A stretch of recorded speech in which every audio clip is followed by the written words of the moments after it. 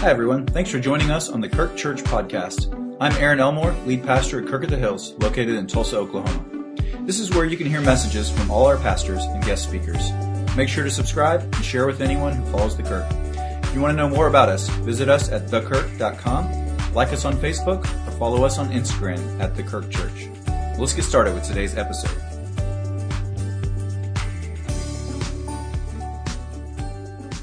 Can you believe that next Sunday is Christmas Eve? It is amazing, isn't it? Crazy. Today we're going to talk about the crisis of Christmas. I was thinking about the song that the choir so beautifully sang, Silent Night, Holy Night, all is calm, all is bright. I was listening to the radio on the way over this morning and had the Christmas music station playing, and it hit me with, it's the most wonderful time of the year, with kids jingle belling and all of that stuff.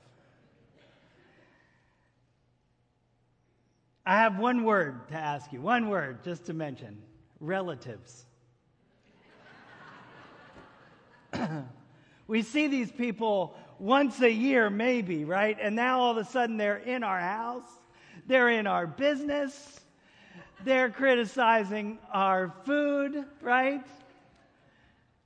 Half of them are Republicans, half of them are Democrats, half of them are Eagles fans, half of them are Cowboys fans. It's not bright. What about cooking?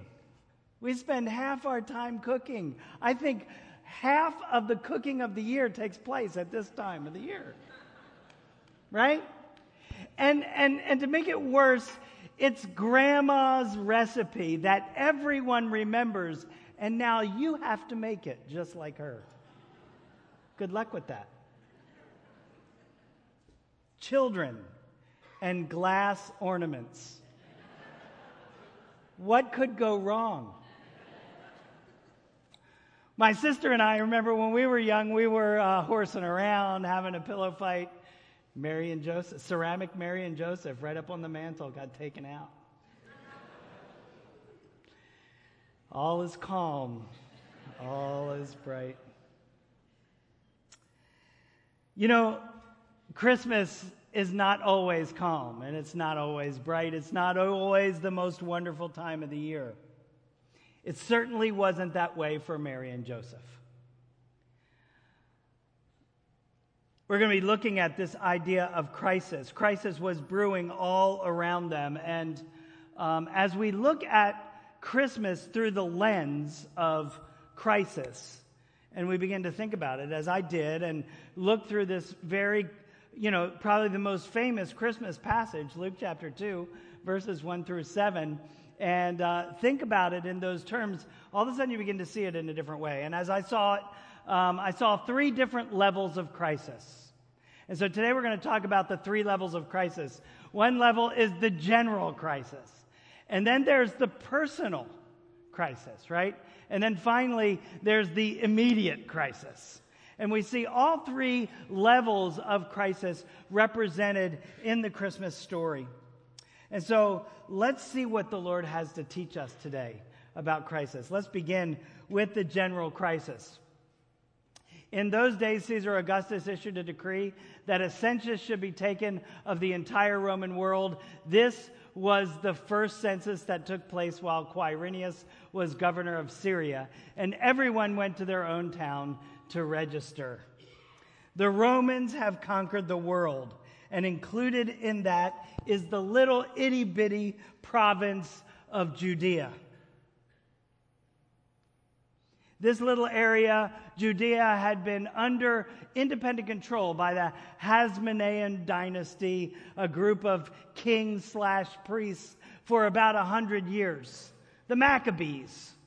And now the Romans came in and they gained control of the entire area. Caesar Augustus wants to take stock of his empire.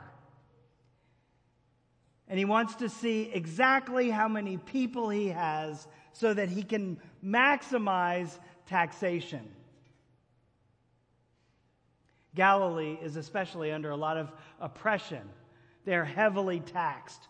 They're strongly controlled by the Romans because it was a very important and strategic area. The people were feeling the oppression of Rome. As a matter of fact, the prophet Daniel, when he described prophetically the coming Roman Empire, he described it as a terrible beast that would come out of the sea with teeth of iron. And this is exactly what Rome was like. It dominated the entire world. The response of God's people to this general crisis that existed in their world was fear and helplessness. What can Joseph and Mary do? What can these two insignificant people in the midst of a huge and complex political and economic empire do? Issues and interests that go far beyond who they were and what they even understood. As the people of God today, we find ourselves in the same situation. The world is a giant evil force moving away from God. Amen? It's challenging our values, our way of life, and putting in jeopardy our future. And we tend to respond to this threat in the same way that the Jews of the first century world responded to the threat of the Roman Empire, with fear and a sense of deep helplessness. The media gives us a constant message of fear, doesn't it? If you watch the news as we watch the news, it's a constant and unabating message of fear. It doesn't matter what side of the political spectrum you find yourself. On one side of the political spectrum, they're telling you that the economy is going to collapse. There's too much debt. There's going to be nothing left for our children and grandchildren. You must be afraid. And on the other side of the political spectrum, they're telling you our planet is about to be destroyed. The polar ice caps are going to melt.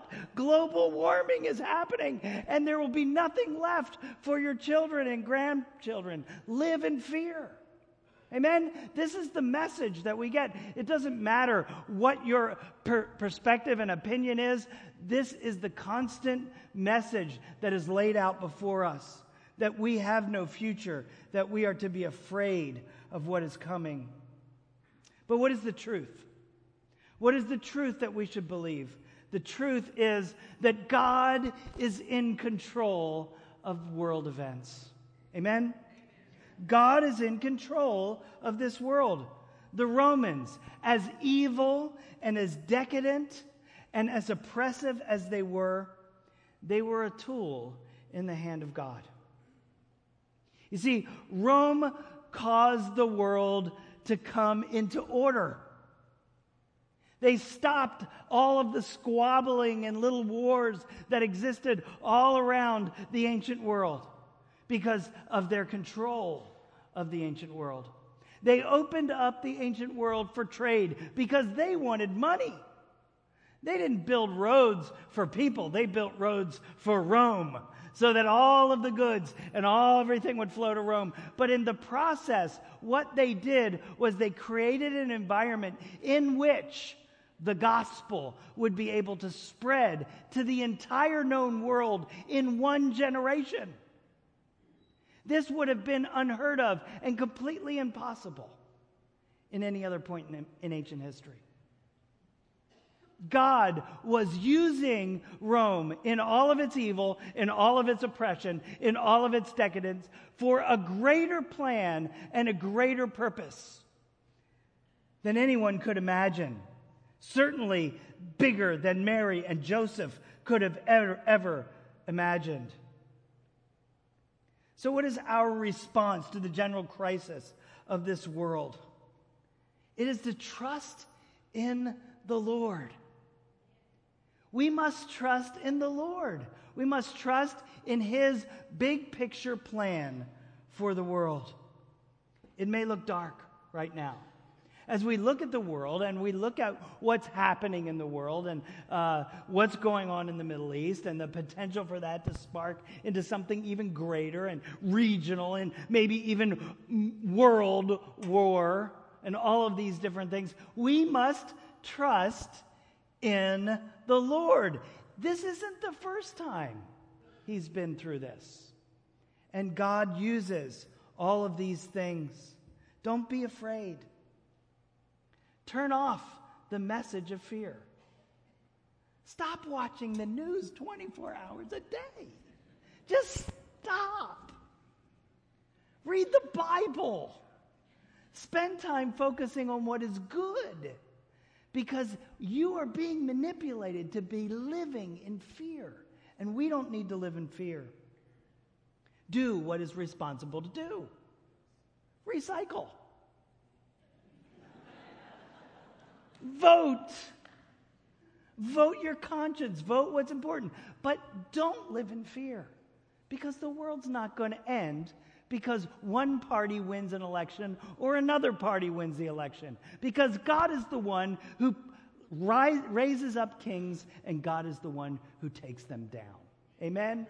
That is what the Bible teaches. And we are the people of God, and we trust in a greater sovereign in this world. That is the Lord. And so we can rest in that and live in peace. But our world is in general crisis. Amen? The second kind of crisis is personal crisis. Let's look at the next couple of verses in our passage. So Joseph also went up from the town of Nazareth in Galilee to Judea to Bethlehem, the town of David, because he belonged to the house and the line of David. He was there to register with Mary, who was pledged to be married to him and was expecting a child. What's the problem there? Pledged to be married to him, but expecting a child.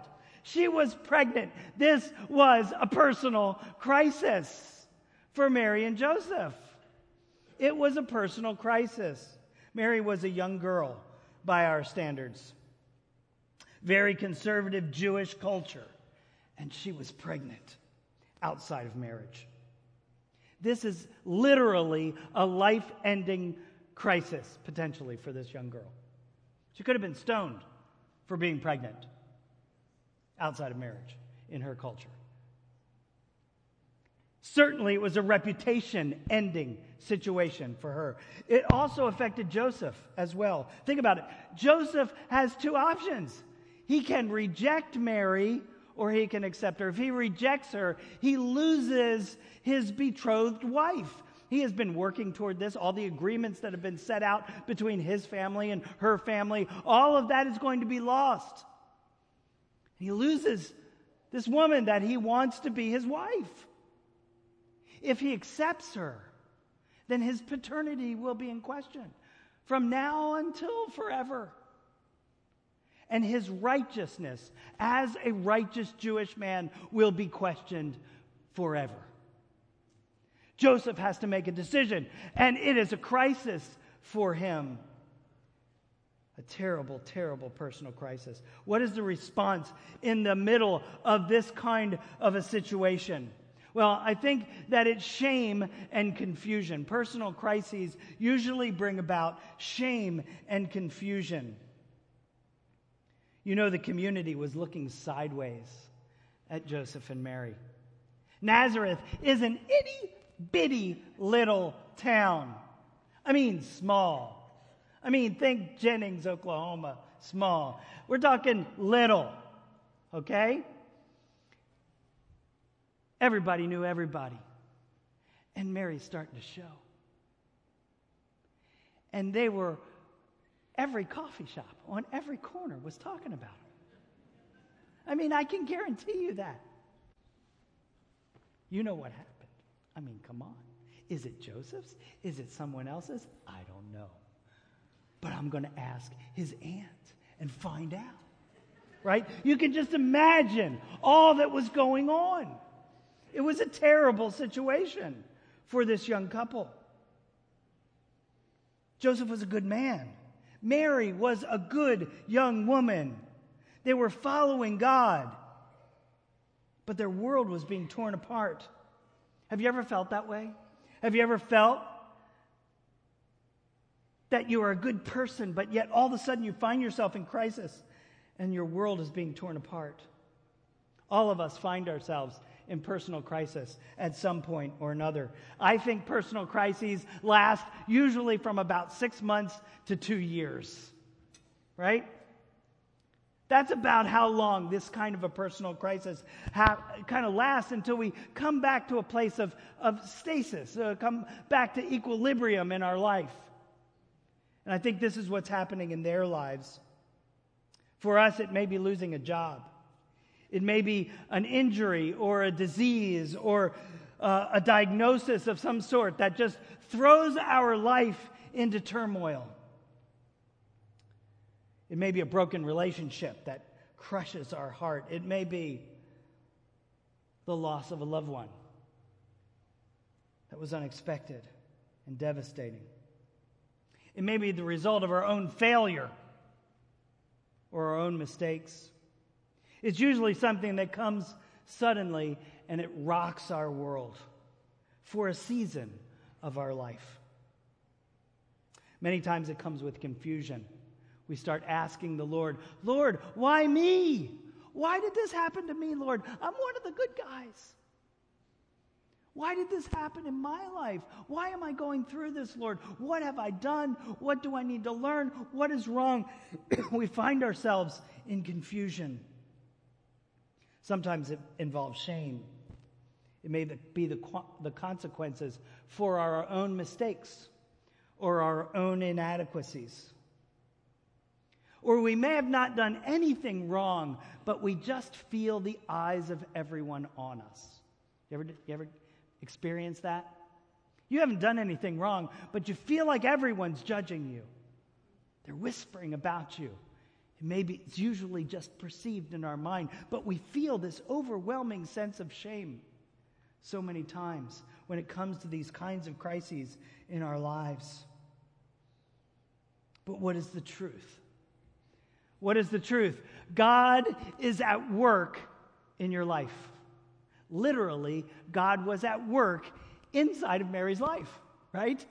He was producing inside of her the Savior of the world.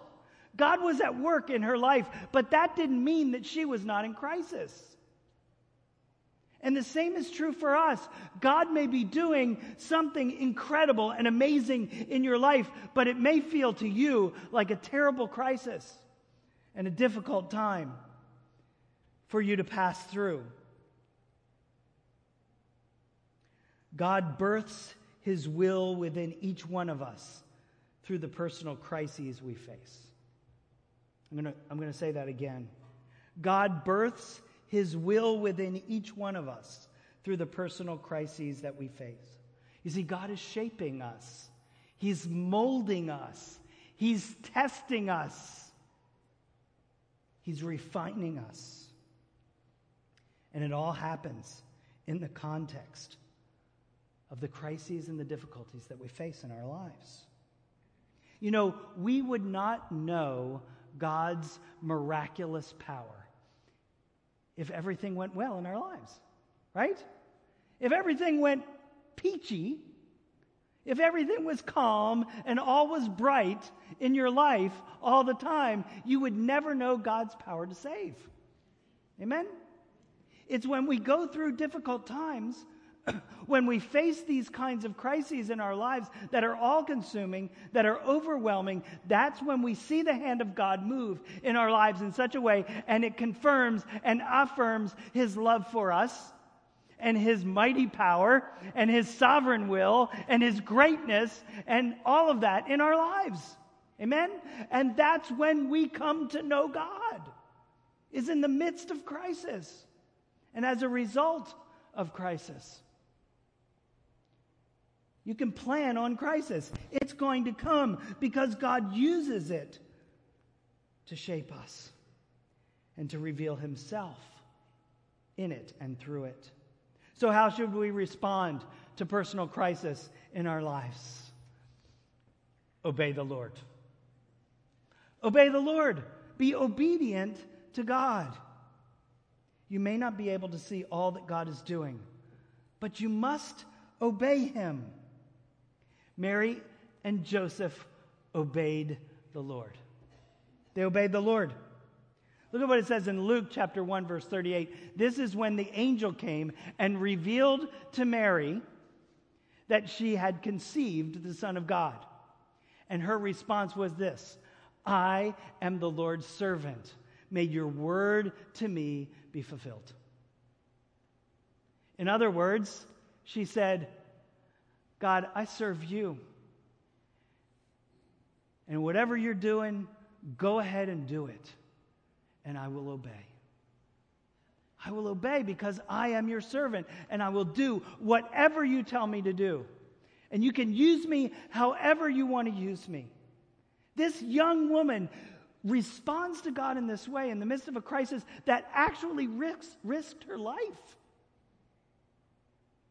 And she responds to God. This is the way we respond to the Lord in the midst of crisis. We must obey the Lord. Our response prayer should go something like this: Lord, I am your servant. I don't understand what you're doing. I don't understand why cancer has come into my life. I don't understand why I have just lost the person that I love the most in my life.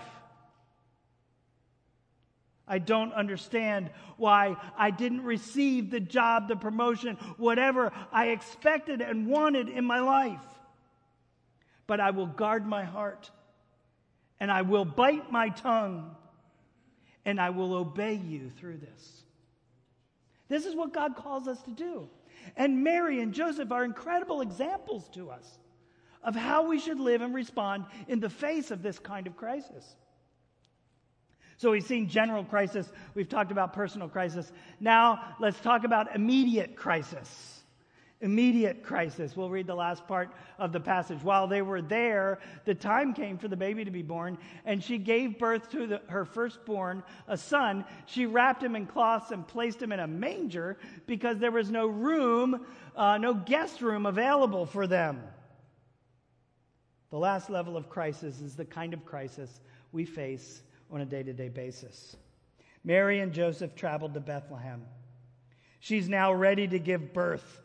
I think the King James says she was great with child. Ready to give birth. And they need a place to stay. And there's no place to stay.